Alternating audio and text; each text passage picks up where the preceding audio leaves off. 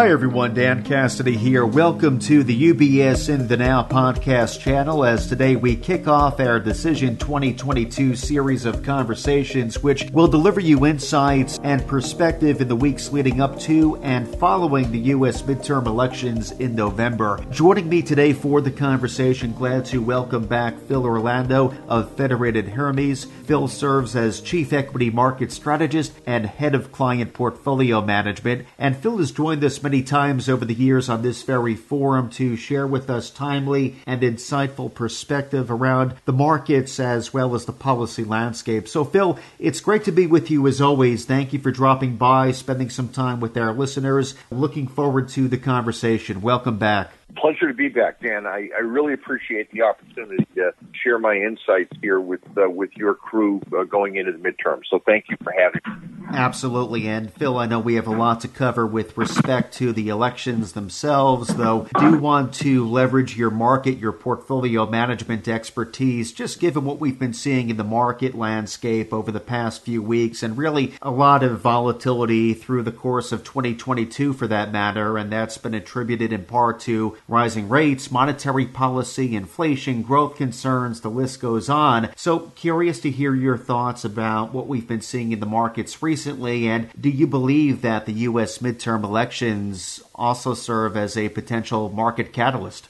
So the short answer is yes. All of the fundamental hurdles that you mentioned are 100% true. Interest rates are rising. We've got this spike in inflation, monetary policy, fiscal policy, all of that, are concerns. But if you strip all of that noise and nonsense away, the fact of the matter is that it's still 2022, which is a midterm election year. And midterm election years have a very unique, distinct pattern in terms of performance, stock market performance, versus any other year. Well, what do I mean by that? We've studied 75 years of data on this question. And if you look at the long-term history of the S&P 500, based upon very strong U.S. economic growth and corporate earnings growth, the stock market over the last 75 years moves up and to the right. We're the greatest economy in the world. We produce great GDP growth, great corporate earnings growth, and ultimately stock prices reflect corporate earnings. But if you took that 75-year history of stock market performance and broke it down into discrete 4-year blocks associated with 4-year presidential election cycle, and then broke those 4-year blocks into quarters, you're looking at 16 quarters then. The stock market is positive over the last 75 years in 14 of those 16 quarters. But there are 2 quarters, the 2 middle quarters of year 2, which is this year, which is negative every 4-year cycle. Why is that? Because of the uncertainty and volatility associated with the midterm elections. Investors have made a decision on a new Congress, a new president 2 years earlier. In many cases, there's a bit of buyer's remorse. That buyer's remorse is manifested in economic data and stock market performance in the middle of year 2. And then investors get to go to the polls, vote with their feet in November of year 2, and then execute a change in direction. And that change in direction typically results in a very powerful rally in the final quarter of year 2 and into at least the first half of year 3. So what we're seeing here is not unique at all. It sort of happens every 4 years, and the situation is exacerbated by the fundamental issues that you've talked about: inflation, interest rates, monetary policy, fiscal policy, growth concerns, recession, etc. So we live in interesting times, And the midterm election year just makes it that much more interesting. Well, Phil, thank you for that very helpful context. I know around this time of an election year, the polls seem to get tighter and tighter, I'm sure, even more so as the next few weeks go on. At this point, do you have an outcome projection in mind for both houses of Congress? We do. And let me sort of handicap where we are. House first, Senate second.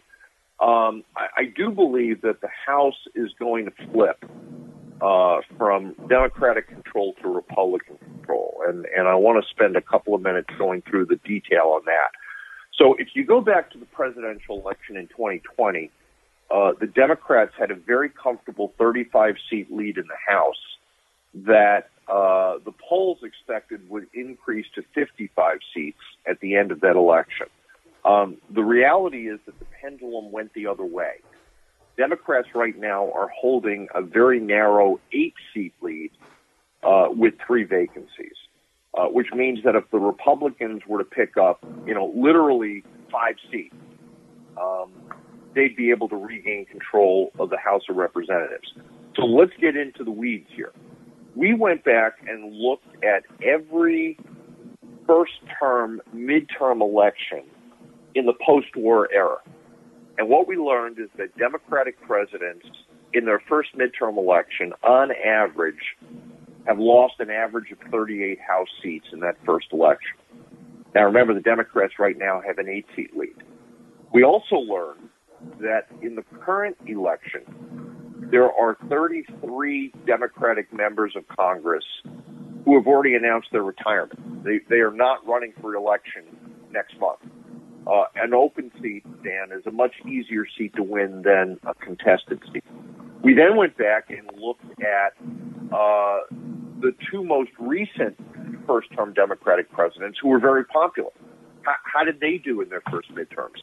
Bill Clinton, in 1994, lost 52 seats in his first midterm election. Barack Obama, in 2010, lost 63 seats in his first midterm election. Now, President Biden has sort of poo-pooed all of that and said, not to worry, I am the second coming of LBJ. LBJ was very popular with the Great Society. That's very similar to what I'm trying to do with the Build Back Better plan. LBJ introduced Medicare, Medicaid, expanded Social Security. So think of my presidency much like LBJ's presidency. So we took him at his word. We went back and looked in 1966. How did LBJ do in his first midterm election? He lost 47 seats. So you put all of that data together, and it tells me that given the narrow lead that the Democrats have right now, the likelihood is that we're going to see a change in control in government. Additionally, I would point out that this year, 2022, is the year in which the Census Bureau is going to implement the redistricting from the 2020 decennial census. Now, when they completed that census in 2020, what the Census Bureau determined is that there was a massive population migration in the United States. Literally millions of Americans moved from high-tax states like California, Illinois, and New York to low or no-tax states like Texas, Florida, the Carolinas, Tennessee, etc. The Census Bureau's conclusion was that as a result of those population shifts, Republicans picked up 6 net seats. And that 6 net seat gain will be implemented in the redistricting of next month's election. So you put all of that together, and my best guess is the House of Representatives flips over to Republican control. Looking at the Senate, I've got a somewhat different view. I think the Democrats are in pretty good shape at the Senate. And it's, again, the same sort of mathematical assessment. The Senate right now is tied 50-50. You've got 35 seats up for grabs in this election. Republicans are defending 7 more seats. 21 seats up for grabs versus 14 for the Democrats. And you've got 5 Republican senators who have already announced their retirement. They are not running for election. Pat Toomey in Pennsylvania, Rob Portman in Ohio, Richard Burr in North Carolina, Richard Shelsby in Alabama, and Roy Blunt in Missouri. Again, an open seat is a much easier seat to win than an incumbent seat. So again, my best guess is that the Democrats will probably hold on to a narrow Senate majority, but I do think the House, in all likelihood, will flip over to Republican control. Well, Phil, thank you for sharing your perspective on what the landscape looks like today and for running through the factors that inform your projections. I know over the years, when these election cycles happen, we oftentimes hear about these October surprises, swing factors that may sway voters who might be on the fence at this moment in time. Any that come to mind, swing factors, Phil, that you're keeping an eye on? Oh, no question. No question. And what I would do here is look at sort of what are the key talking points that Republican candidates and Democratic candidates are using to try to, curry favor with their constituents. And Republican talking points first. They're focused, in my opinion, on sort of kitchen table, pocketbook kind of issues that appeal to the average American. So a typical Republican talking point might include the spike in inflation, the surge in energy prices, the 90% decline in the pace of vaccinations over the last 18 months, the southern border crisis. We've got like 2.1 million illegal aliens that have crossed over the border just over the course of the last year, the baby formula shortage, the Afghanistan withdrawal, the discussions with regard to the Iranian nuclear deal, the Russian-Ukraine war, the Saudi oil debacle, where the OPEC Plus has cut production by 2 million barrels a day, the increase in crime and the decline in education quality in school districts, all over the country. Now, that said, the Democrats, to a significant degree, are conceding those points and saying this election is about a series of social issues. So the Democrats have, in my opinion, a brilliant job of changing the narrative. And they've got their base focused, in a sense, almost weaponized on the Supreme Court's Dobbs decision on Roe v. Wade. They have also elevated the question of the safety of democracy in this country by keeping former President Trump in the news through the January 6th insurrection hearings, as well as the Mar-a-Lago document raid. And then they continue to make points with climate change, using, for example, the recent Hurricane Ian, which was just horrifically tragic, killing more than 100 people in Florida, more than $100 billion worth of damage, and ascribing that damage, those deaths, to the climate change problem. So you've got two sets of very difficult, very different, very important talking points. And the reality is that over the course of the last, say, 3 or 4 months, the Democrats have done better. President Biden has done better in the polls on the key issues.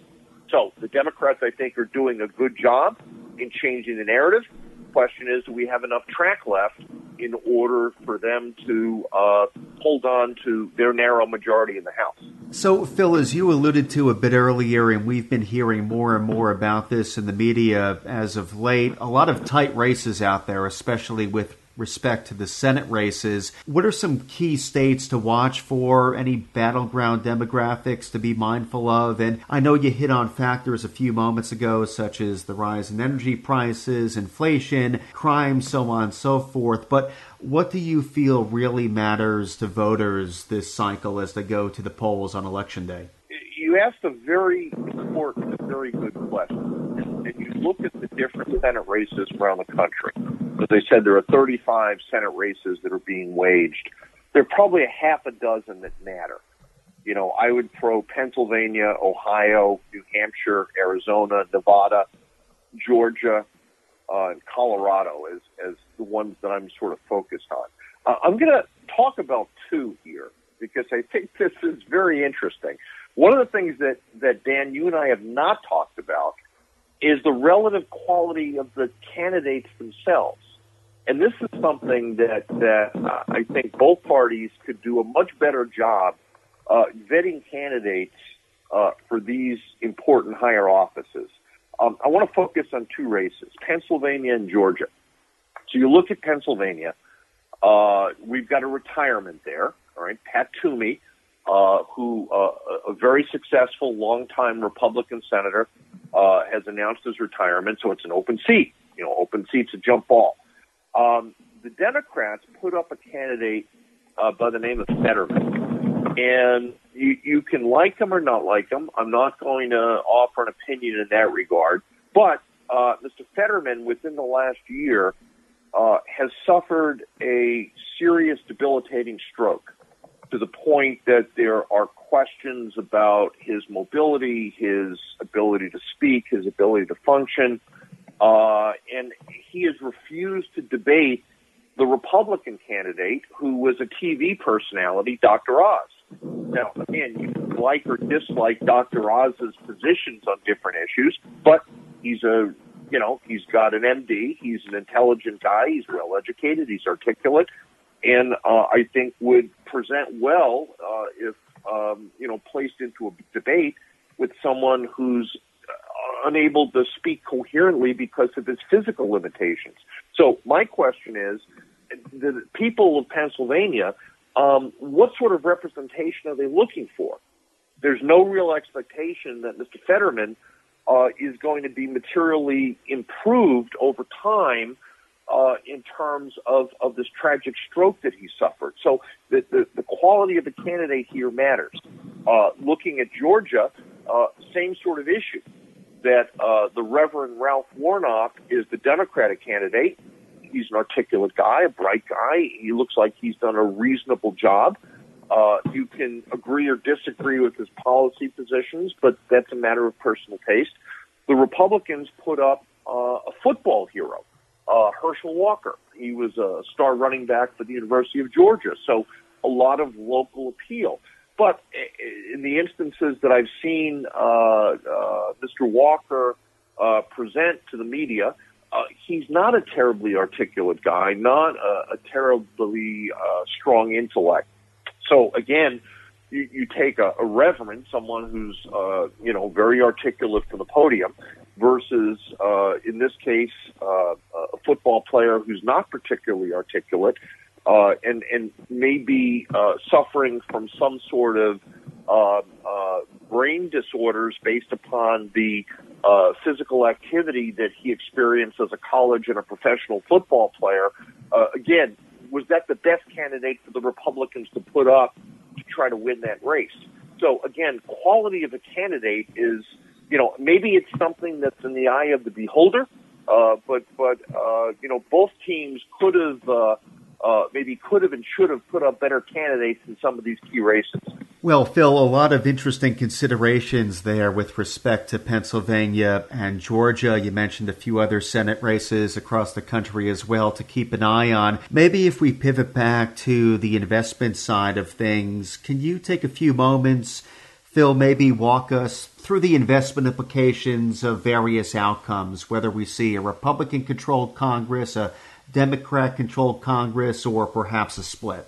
So the key issue here is whether or not the voters decide on unified Democratic government for another 2 years, or if they reintroduce split government, divided government, gridlock, the creation of a legislative check and balance. And ultimately, that's the answer to your question, Dan.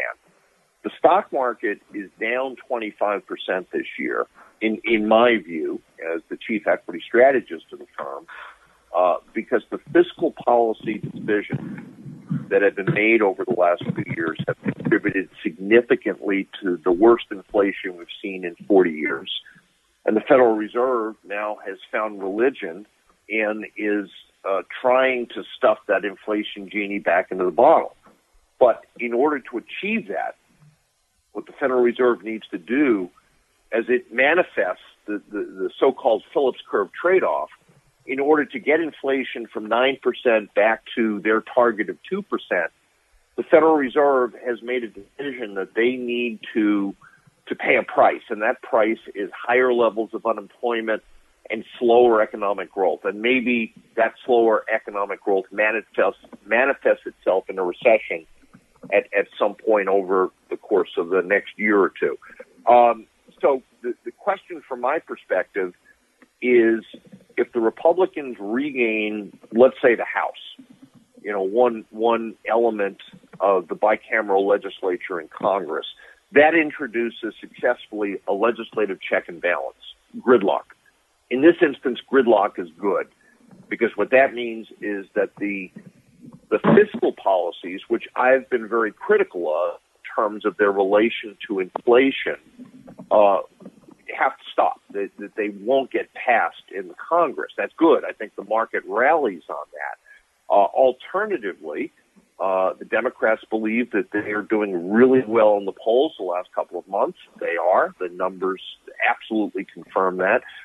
Is there enough track left that the Democrats are able to achieve their objectives such that they maintain consolidated control of government for another 2 years? If that were the case, and if we were to continue to see more of these inflationary fiscal policies, which I believe would require the Federal Reserve to continue to be as aggressive in raising interest rates, shrinking the balance sheet, and trying to combat that inflation, I think that would allow the economy to continue moving in the same direction. That would be a glide path into an outright recession.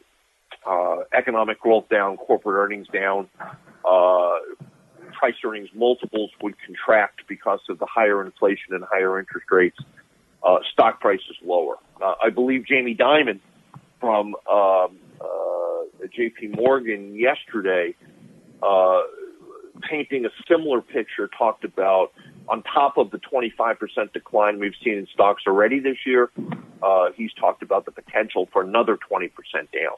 So the stakes from a financial market perspective, I believe, are high, and the outcome clearly uncertain. So maybe it's a hyperbole that this is the most important election of our lives, certainly midterm election, but I think there are significant implications from a policy standpoint, an economic standpoint, and a financial market standpoint in terms of getting good results, which, in my opinion, would be getting divided government.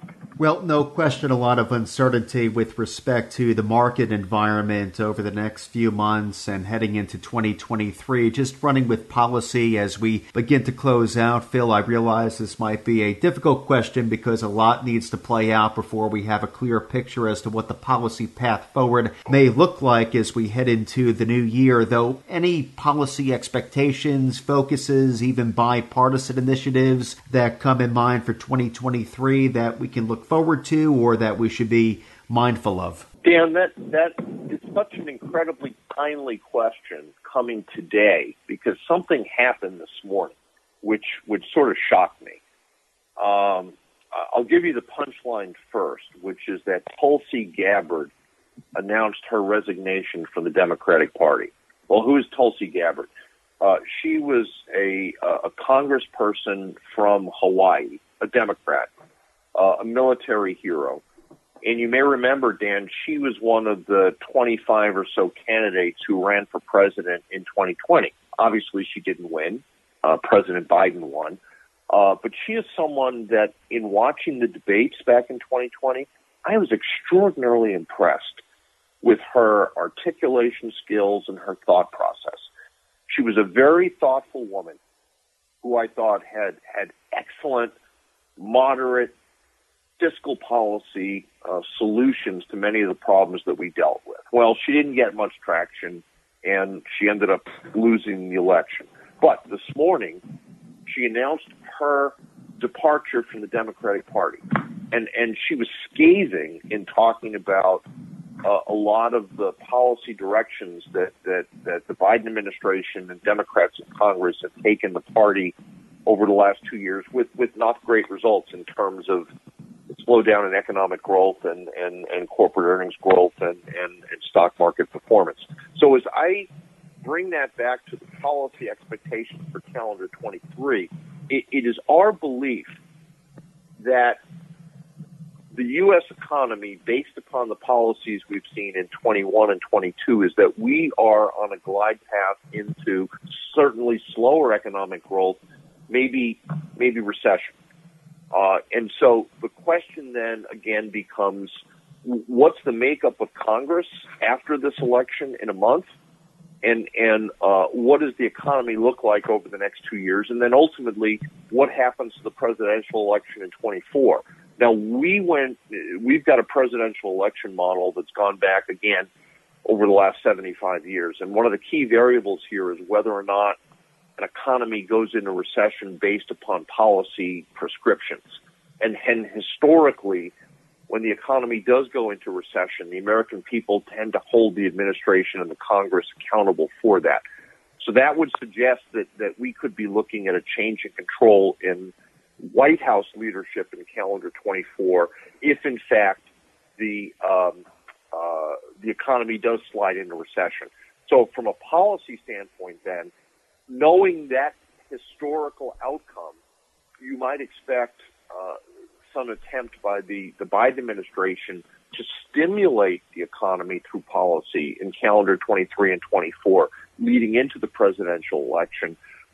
If you've got divided government, you're likely to see some pushback from the Republicans in Congress. If you've got consolidated Democratic control, you may see more deficit spending to try to stimulate the economy, trying to buy some votes, if you will, going into that election.